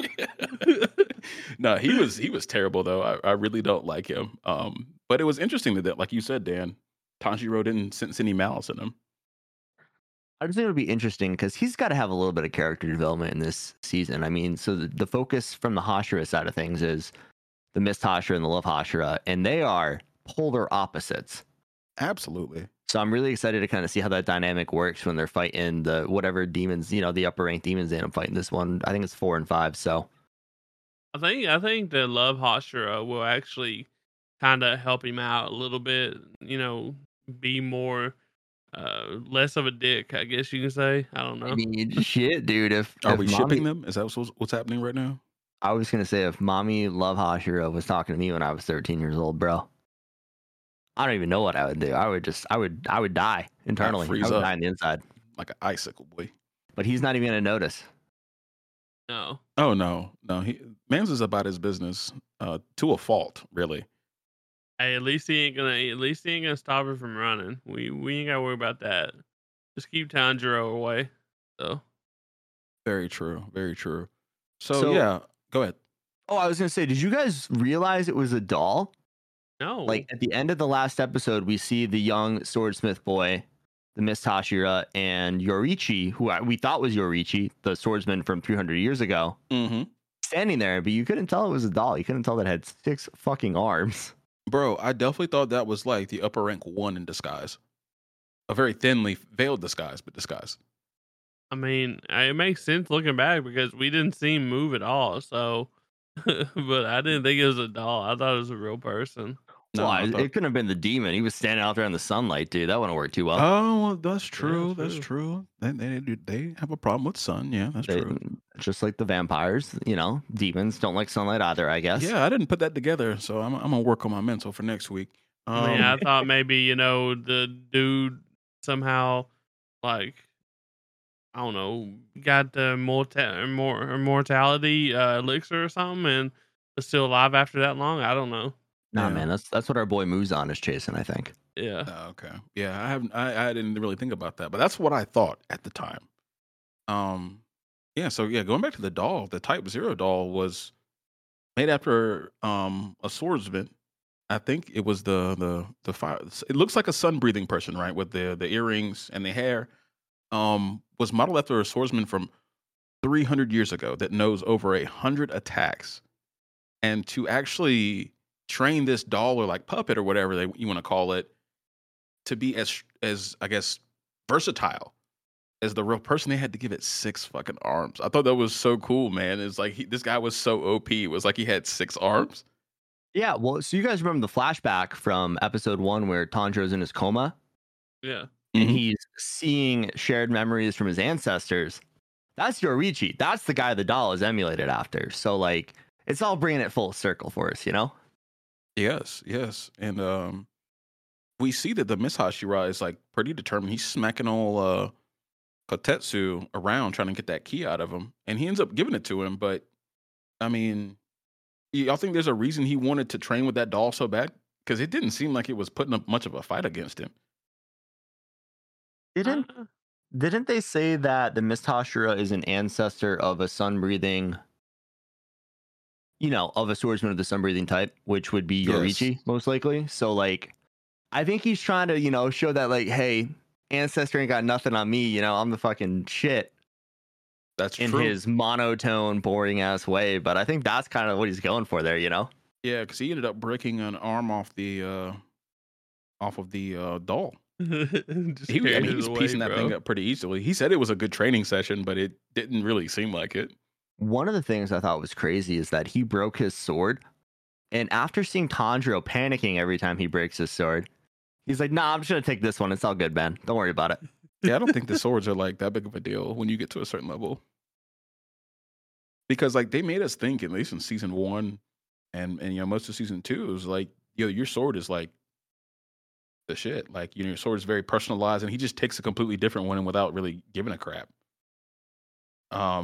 Do you got well, going back to that, now that I'm thinking, do you think he thought like maybe one of those swords were like legendary? So here's one thing that I was kind of thinking is, so you know how when a demon slayer picks up a sword for the first time, it changes colors Yes. to match the type of breathing that you have an affinity to? Mm-hmm. I thought since a doll had it the entire time, it hadn't had that opportunity yet. So if he just picks up an Ichirine blade that hasn't been used by a Mm. demon slayer, it should probably just become his sword, right? That would work out. That makes sense too. Or he Yeah. just doesn't give a shit. I just I don't don't think. I think think he he thinks he's cares. so good that he doesn't care what sword he uses. Fair enough. That sounds like him, right? Yeah, I think so too. I think he just doesn't care. I think his mindset is like my sword broke against his sword, so his sword's obviously better. So Definitely. So what do you Which guys is think? solid logic. What do you guys think about Sensei Kotetsu, dude? The little swordsman boy. Young savage. Young Ha- savage. Dude, he is going hard on this. Tanjiro doesn't land a blow. He doesn't eat or drink, and it's like 3 days. Tanjiro goes without water, and he just looks like a shell of a man, dude. Like he is down bad. Yeah, his cheeks were all sunken in. He was like, I'm gonna die soon. And Tanjiro is like thinking in his mind, he's like, he doesn't even understand what he's putting me through. He's like, he's never trained. He's just a kid. He doesn't know. He probably doesn't even know that humans need water and food to live. It's fucking hilarious though. It's pretty basic knowledge, I thought. you would think so, Hey, but he maybe had him it's training different hard up as in fuck this. though. Maybe it's And it different worked, up in that dude. village, bro. I mean, Tanjiro came out of this training session with like a little ultra instinct going on. Like he got past just smelling and seeing the opening thread. He was able to like see moves coming and everything else. Like he kind of had an epiphany on his literal deathbed as he's crawling the river Styx over a bridge over the river Styx and falls in, dude. That was some bullshit. He doesn't see the next moves, he smells them. Yeah. Tyler, did you think that was like bullshit or like what's up with that? Uh, it's something, bro. Like, It's something. They've been talking about Tanjiro's sense of smell since day one, though, But man. but how can he smell moves, bro? They don't even make any sense. hey, man.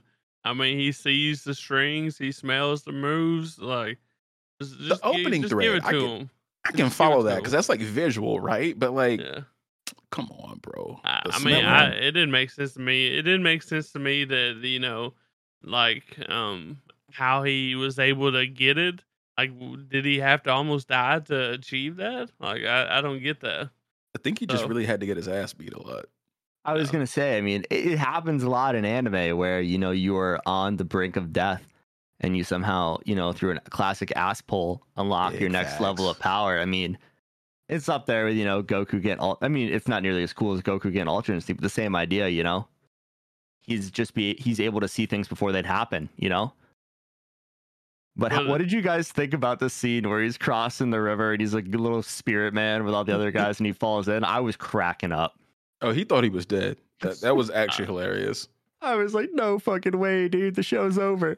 I mean, go- I was like, there's no way he's dying. So I don't know what's going on here, but there's no way he's dying. Yeah, I was thinking. I was thinking it was all in his head. He just thought he was dying. He'd have been alright. I guess it wasn't though. I don't know. What'd you guys think about Kotetsu taking it easy on him for a couple of days with the clubs instead of the swords? I thought that was such a hilarious thing. He had to. He like even mentioned how weak he thought Tanjiro was. Like, and that made me think, like, is he just like an average or like below average demon slayer? Well, Because we know a lot of them die in the field. So like of everybody that's alive, like, where does he rank? You know what I'm saying? They've gone through the rankings, but I mean, the man helped take down Upper Six, so that's the first time they've taken down an upper demon in 200 and something years. Like Tanjiro's that Right. guy, but I don't think little Kotetsu knows that, Got you. Tanjiro's got a big case of surpassing his limits. That's all I know to say about it. y'all won't leave it a fucking alone, bro. No, we won't. But so, yeah, I was thinking maybe Kotetsu is used to like being around I was about to say Hashirama. Hashira. Close. I think I wrote Hashirama on the guide somewhere. Hey man, I was calling something Orochimaru. I was calling Orochimaru for like a day and a half, so it's fine. I was letting you do it too, laughing. It fucking happens. It fucking happens. But I think he's just used to being around like the top tier people, and he was like, "Yo, this guy is really just not it." Well, yeah, and I mean, going to the Swordsmith Village is very, very rare. So they don't meet a lot of demon slayers. I feel like That's true. I just don't know how Kotetsu can be that I guess knowledgeable about actual like sword fighting or whatever. Like he seems to be very knowledgeable about that, but he's pretty young. So talking out his ass, dude. He knows. He has no clue what he's doing. He has no clue what he's doing. He's just like starving that boy, huh? I think he was just so determined for like Tanjiro to go beat Mushiro's ass that he was like, nah, he has to get with it today. That's literally it, dude. That's literally it. He's like, I fucking hate that guy. You're gonna kick his ass for me because I can't. Remember all the stuff he was saying he wanted him to say to him? It was crazy, bro. Hilarious. It was a little much. I watched it during lunch today. I was like, yo, this kid's gotta chill out. He's like, oh, I hope you get sick and die. It was all kinds of crazy stuff, man. I loved it. And Tanjiro's just like, bro, you're going too far. You need to calm down. Yeah. And he was like, you can't say that to people. And he's like, no, you're going to say it to him. I was going to say, Tanjiro, bro, what? Tanjiro is also the nicest person in the world. That's what makes it so fucking funny. Hey, I was kind of worried for a minute for Nezuko. Our boy Miss Hashira was kind of giving the box an eye. I just thought it was so funny because they went over all this like last season, and he has strict orders from the head honcho to not damage Nezuko, like not attack Nezuko, and he's just so oblivious that he completely forgot. Is that what that was? I thought he was just trying to be a menace. Like No, I thought he just like knew and was like, yeah, let me go fuck with this kid. No. he Okay. literally forgets meeting Tanjiro like the next day. Oh yeah, that is right. He's a diss. Dude, He's just a in his space own case. world. Yeah, he's in his own Total world over space there. case. So once Tanjiro gets his Ultra Instinct vibe going on here, he basically, takes down Yoriichi Type 0, the human doll. And it's kind of crazy because he gets a good slash in the head while dodging one of his attacks, which was awesome to see. And basically just beheads the thing. The head cracks. And it turns out there's a sword hanging inside of this, human doll. Super secret sword. And like I think that, obviously that's got to be the hidden weapon that the Love Hosher was talking about last episode. Oh, But I didn't. Okay. I'm Man thinking, didn't even finish watching the episode. God damn it, Tyler. I got to go back and watch episode 1 where they had the whole flashback scene and see if it's the same sword as Yoriichi had. Ooh. But I'm pretty sure that's a 300-year-old sun-breathing god's sword. And that's going to be Tanjiro's bag from now on, dude. I mean, I knew the sword was gonna be special, but I didn't connect the dots from what the Love Hashira said to Tanjiro, and the sword. Like until Dan just said it, I was just like, bro, what? Oh, okay. We thought you was over there slacking, bro. No, I'm messing. Nah, if anybody's slacking, it's me who didn't watch episode 3 of My Home Hero, so don't worry about Hey, it. you got through that segment pretty well. I fake it till you make it, baby. You did a really good job, honestly. I said one thing about the Yakuza being scary. I will just speak very generally now. Yes, sir. That's a lie. So yeah. Yeah, but this sword, I think it's gonna be a huge game changer, man. And like that's a good point. I'm gonna go back and watch and see if that was the same sword. I'm thinking probably it was whoever made that puppet bot training bot. Yeah.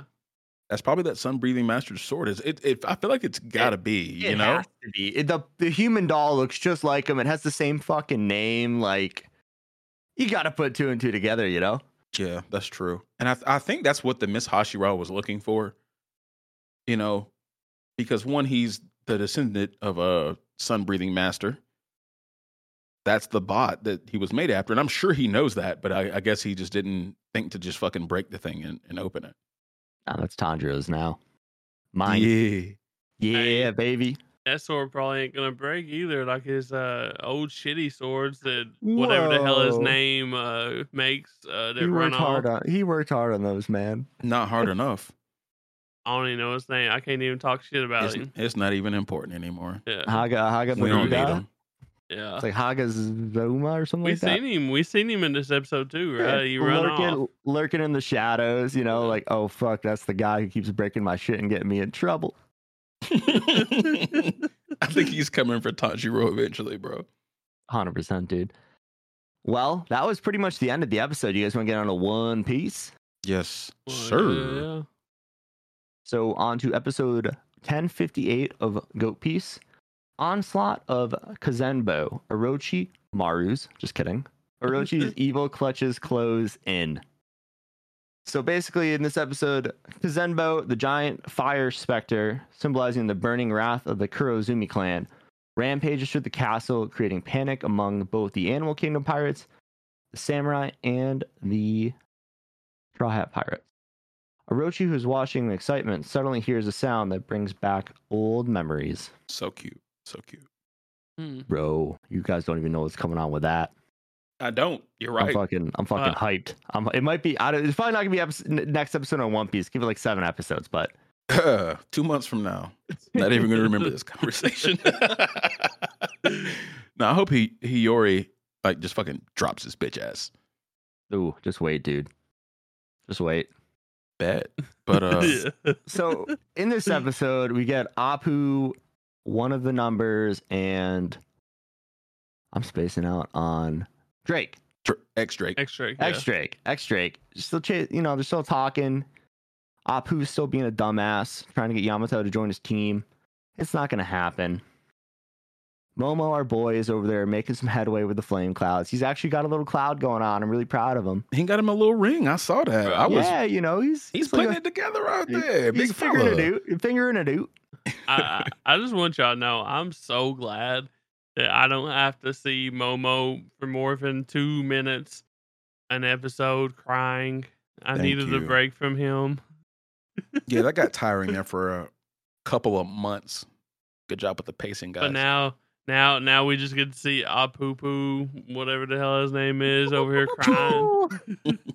I fucking hate his voice. He just I hate Apu plays so them. much. I love how not only the audience hates Apu, but the people inside of One Piece hate Apu too. They all know he's an annoying. absolute dumbass. Yeah, He's like up there with the Swamp Swamp Fruit guy. I fucking hate that guy too. but that's a great power. I actually really, really enjoy that power. But he's a little bitch, straight up. Definitely, man. But- But yeah, we kind of just have. It's one of the funny parts of this episode was he had one of the numbers. I can't remember his name. Just like going all in. He's like, I want to play with you, Yamato. I love you. Blah blah blah. And she's like, I ain't got time for this, bro. I'll I ain't play got with you time for this, later. bro. I'll play with you later. And I love how they have like such a good friendship. Because like Yamato really meant that shit. I just don't have time right now. You can see the look on her face. So they're playmates, even though he's like a giant ogre beast thing. He was like a mean- Pegasus ogre, dude. He was nuts. I didn't That is realize right. I didn't realize he had a horse body. Yeah, Wait, that is does he? true. No, I he didn't does. realize that. Yeah, I didn't Oh. realize that. I still didn't realize that. It shows you how much I pay attention, I guess. I mean, Yeah. who wants to see the reaction shots anyway? But I believe it was right after that scene when old Kazembo basically like, well, I guess it was before that. CP0 was still chasing down Brooke and Nico Robin, and Kazembo basically just shows up out of nowhere and just starts leveling shit. And Nico Robin and Brooke fall and land on old Number's head. And they're like, what the fuck are we in right now, dude? They're just up on a giant Numbers fro hanging out. I thought that was hilarious. Yeah, I thought it was funny. Nico Robin's like, this is hair. Like, what the hell? But yeah, I wanted to talk a little bit about Zoro and King's fight, how that's been going.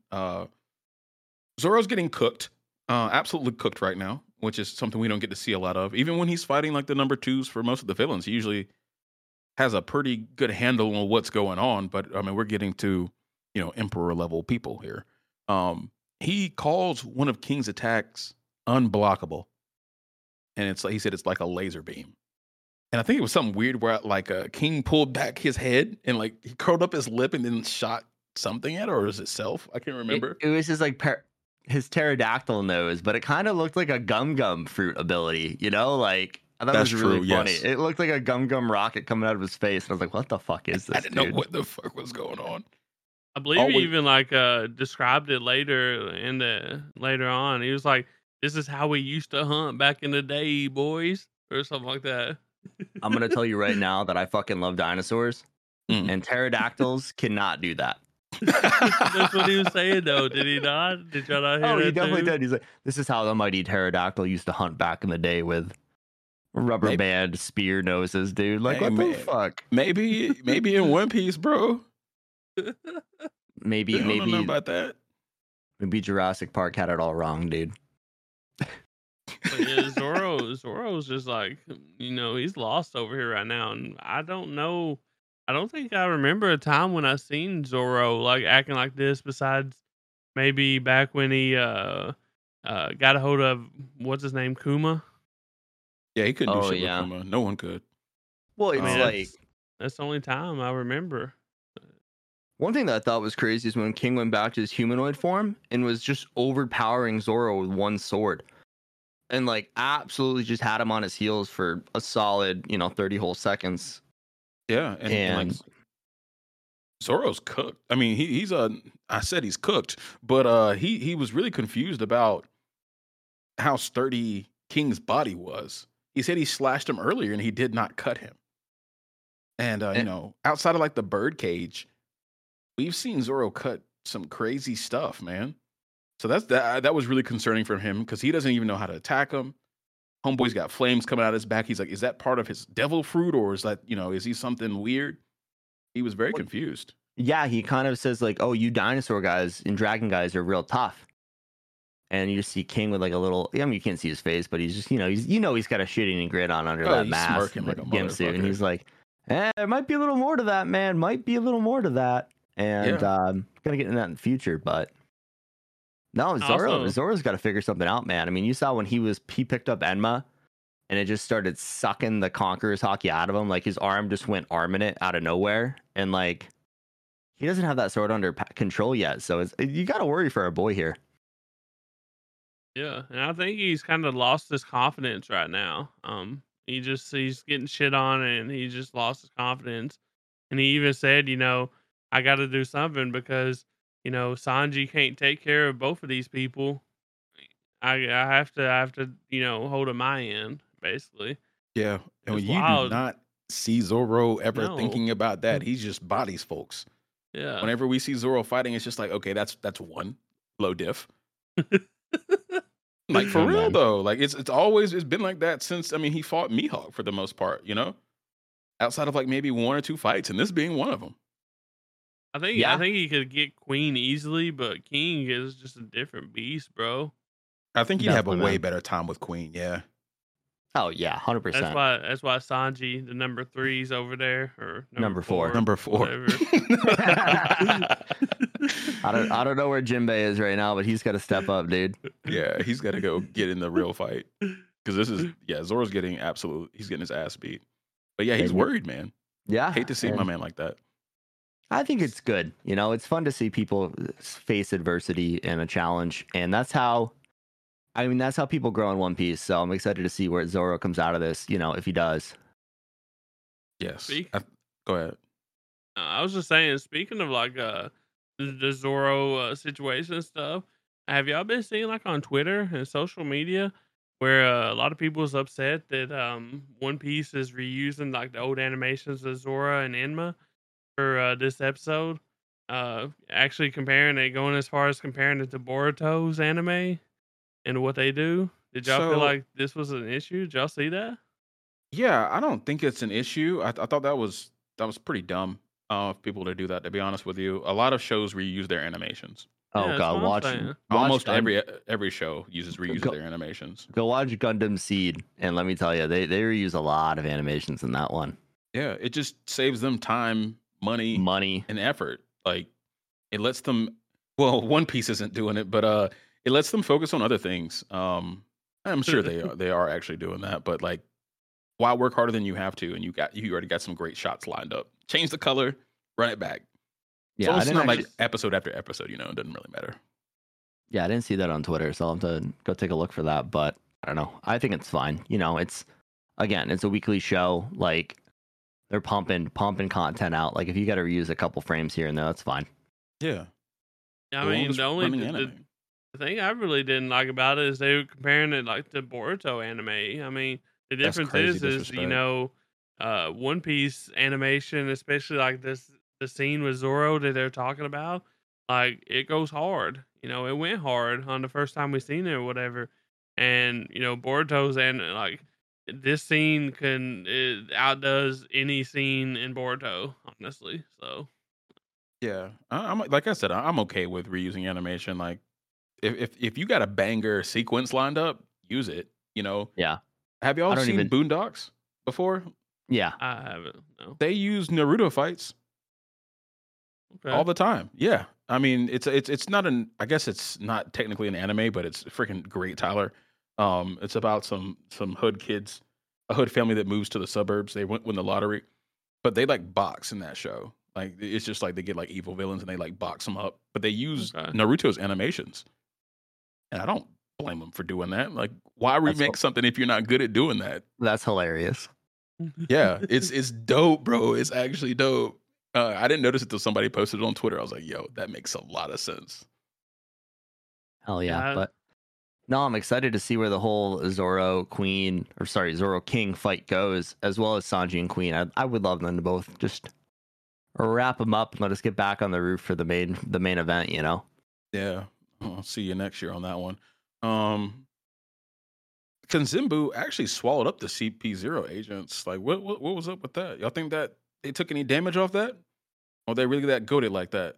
I I don't think mean, so. I think they're probably fine. I mean, these are the guys who are like technically at the time like above Lucci level, and Lucci's kind of a badass. So I think they'll come out of that just fine. You know. Okay. I think it slowed them down enough though for Robin and them to kind of, scurry away a little bit more. So it Yeah. helped At them a least they little don't even have bit. to warm up now. That's nice. Yeah. Hey. Chill, bro. Had to slip that in there. So I guess the last part of the episode we haven't talked about yet is everybody's least favorite person in Onigashima, Orochi, is hiding in a warehouse being a little bitch, and he starts hearing. It's not a biwa. I don't remember what they call it, but it's like the biwa you see in Demon Slayer. It's I've another. been calling it the Japanese banjo. Sorry, guys. I'm not that culture. I'm gonna keep it a buck with you.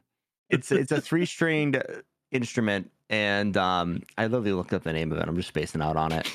At least Dan did his research. I just called it. I tried, man. I tried, man. It's the 3 biwas have 4 strings. This one has 3 strings. But he hears the music playing. He's like, that sounds really familiar. I wonder what's going on. And he peeks out the door, and we see Hiyori there, or Kumurasaki. For those who don't know, if you listen and watch One Piece, you should know that it's actually Hiyori, who is we all know old that at this Momo's point. sister, and she's supposed to be dead. Yeah, So he thinks it's a ghost, and he's like, "What the fuck is going on here?" But it's gonna lead down the line to some really awesome scenes down the line. But what do you guys think about her coming back and just being in the middle of this giant brawl? Like, why is she there? I thought we had already established that she faked her death. No, Yeah, no, not that. She did. Oh, okay. She faked her So- death, but why is she on the battlefield like that? Why did she go to? How did she get up in the air? Because she a real one. What you talking about? I just Nah, I don't I'm messing remember. around. I have no idea. I just don't remember her being there at the start, and it's like, okay, the island is, I do wonder how she 500 got feet in the there. sky. So it's like, I wonder what happened. I mean, she must have just snuck in the beginning. Yeah, I don't recall her being there either. But as far as it goes, Orochi, he thinks that she's dead. The only people that know she's alive is like family, I guess. I think knows that she's alive, and blue long haired dude. I was gonna say, I think it's just him, right? Like, Is it? I think it's just him 'cause- I thought that one of the retainers kind of knew too. Blue long hair, dude. one of the samurai, the dude yeah. who used to have the dope The pompadour funny looking looking thing. face. Oh, homeboy. Yeah. I know what you're talking about. Yeah, I'm not sure. I don't remember. I know she hasn't met up with Momo yet, so that's her only family. But it'd be interesting to see where this goes. Yeah. Like the conversation that they were kind of having was pretty cool. Like Orochi thought he was. It's like, am I in the afterlife? And she was like, I would never leave you. So it's gonna be. I hope she just kicks him in the nuts. She fucking hates his guts. So it'll be interesting to see. Naturally. Hey, all I'm saying is I hope old Orochi gets got. You gonna get her. Just don't cut his neck anymore. Somebody needs to get a memo out there. But yeah, Awesome. guys, You guys got anything else for One Piece? that's it for me, my man. Yeah, I think that's all for me too. I guess that's a wrap on the old weekly rundown. Make sure you guys head over to our link tree. It's in the bio description of every podcast. Follow us on all our socials. And make sure to tune in on Thursday. We're going to get a little degenerate. All right, guys. Appreciate you hanging out.